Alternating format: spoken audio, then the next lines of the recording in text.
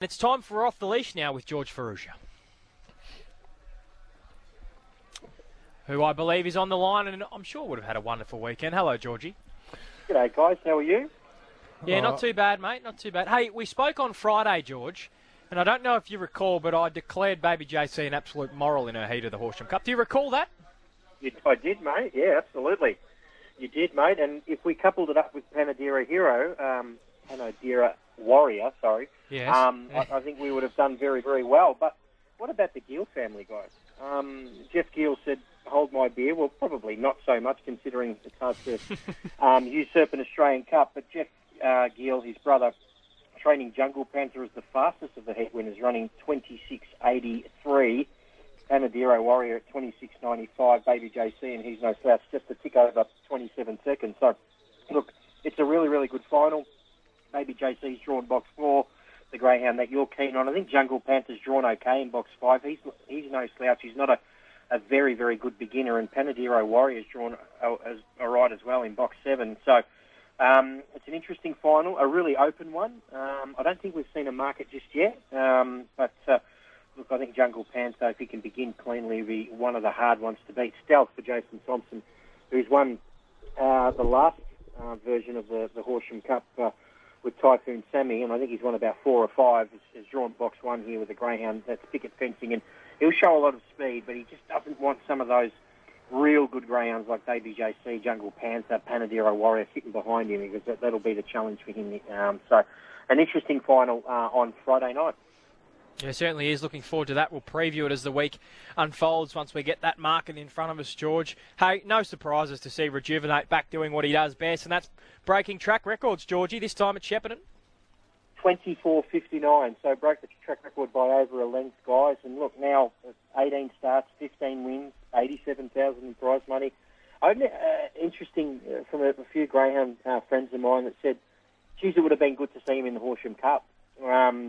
Which is probably a good point, but he did go for the Shepparton Classic instead. And look, the final was worth $11,000, nowhere near what Horsham is worth, obviously close to 50. But he's at that stage now where, again, we talk about greyhounds that have had a nice base. He's won 15 of 18. He turned 2 in November, so he's heading up towards 2.5, where he's really going to start to hit into his peak now, guys. So it'll be fantastic, as we said last week, where he just gets a nice run of it injury-wise and starts taking on some of these absolute stars, because, in fairness, some of the greyhounds he's taking on are good, but he can go to another level.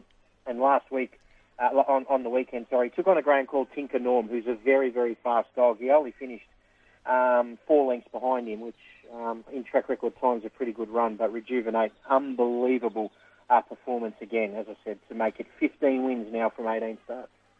Georgie, have you noticed anything in the way that he's been racing that would demonstrate that he's evolved as a greyhound in recent times? Has he changed the way that he races at all, or has he just got a little bit faster?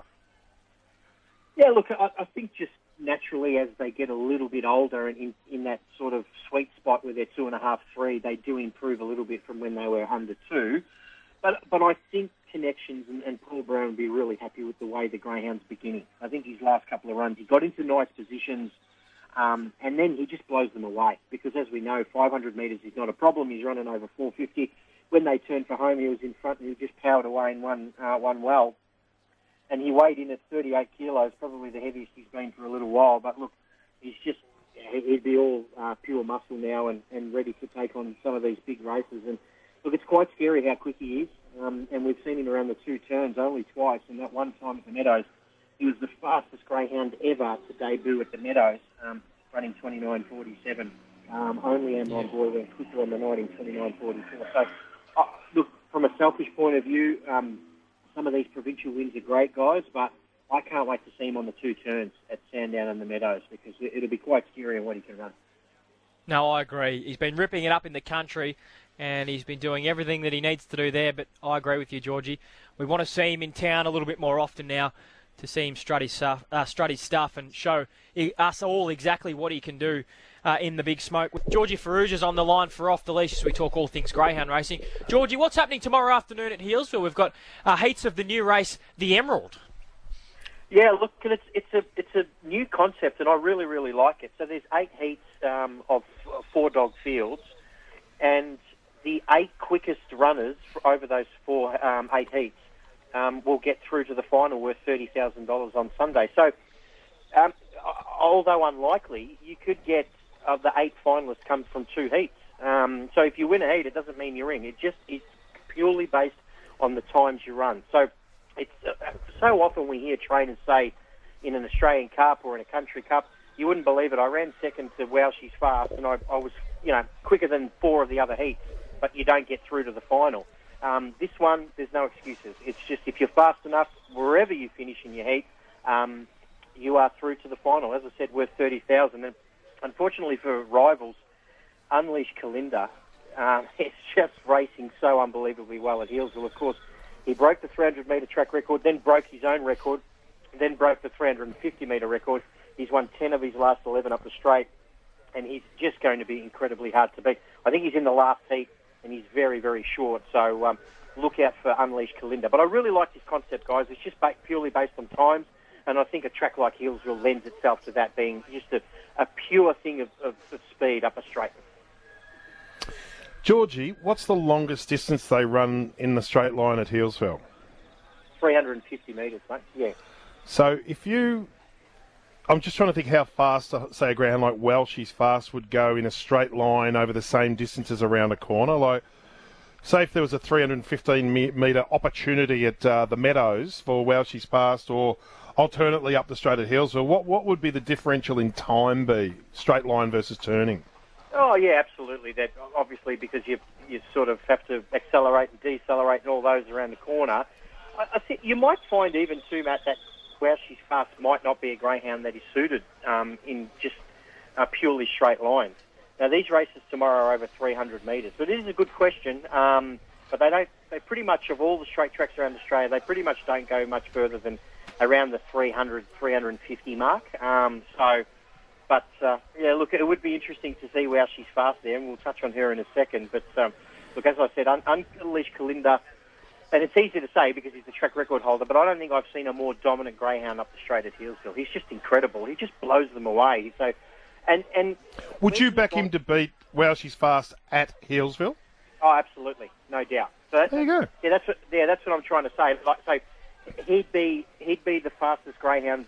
Oh, this is going out on a limb here, but he'd probably be the fastest greyhound in the world up the straight. But if you put him around the corner, and he has run fast time around U-turn tracks, don't get me wrong, but clearly his best form is when he's up at the straight. So this is why I think it's important to note that when we're talking about greyhound tracks, it's great to have a great variety of the 2-turn, the 1-turn, and the straight tracks, because not all greyhounds are great up the straight. Some greyhounds aren't good around 2 turns. And it's good to cater for all of them. But this dog is unbelievably special. Hey, Georgie, just quickly, where's Wow She's Fast at?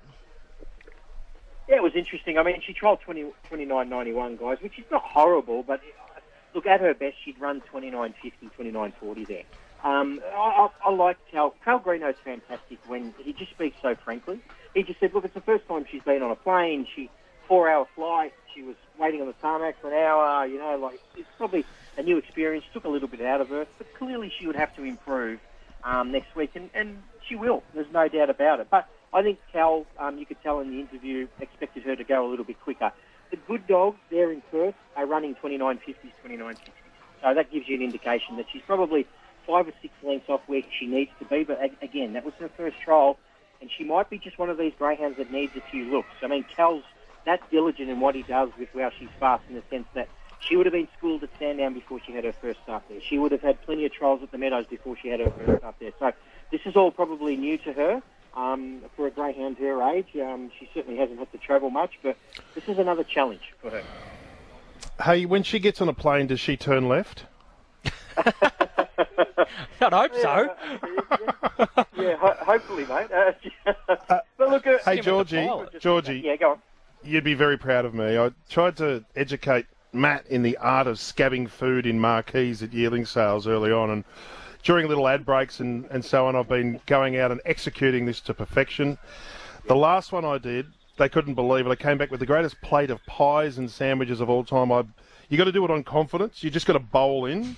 So I just bowled straight into the wooden marquee, I sort of copped some greasy looks from people wearing Widden jackets, but then straight over to the heated pie oven, took the lid off a fresh batch of sandwiches, got the tongs out, and then just loaded up the plate, and then just exited without looking anyone in the eye. I think the secret is being brazen, Georgie. And especially when you do get those dirty looks, that's when your confidence needs to be at its best, because you just got to look down, lower the eyes, look at the ground, and walk out. Yeah, And I said Nevitt's going in at 1 o'clock to try and get some booze, so we're going to up the ante with some booze. I've got to, because they're all gone now, the pies, and I didn't get any, George. I don't know where they went, but anyway. Hey, I love your work as always, mate. We'll talk tomorrow. In fairness, guys, maybe that's why Matty's a little bit bit skinny and we're a bit on the podgy side. Oh, you said it, not me. Oh. You said it, not me, George. That was a 12:59 drive-by. See you, Georgie. See you, mate.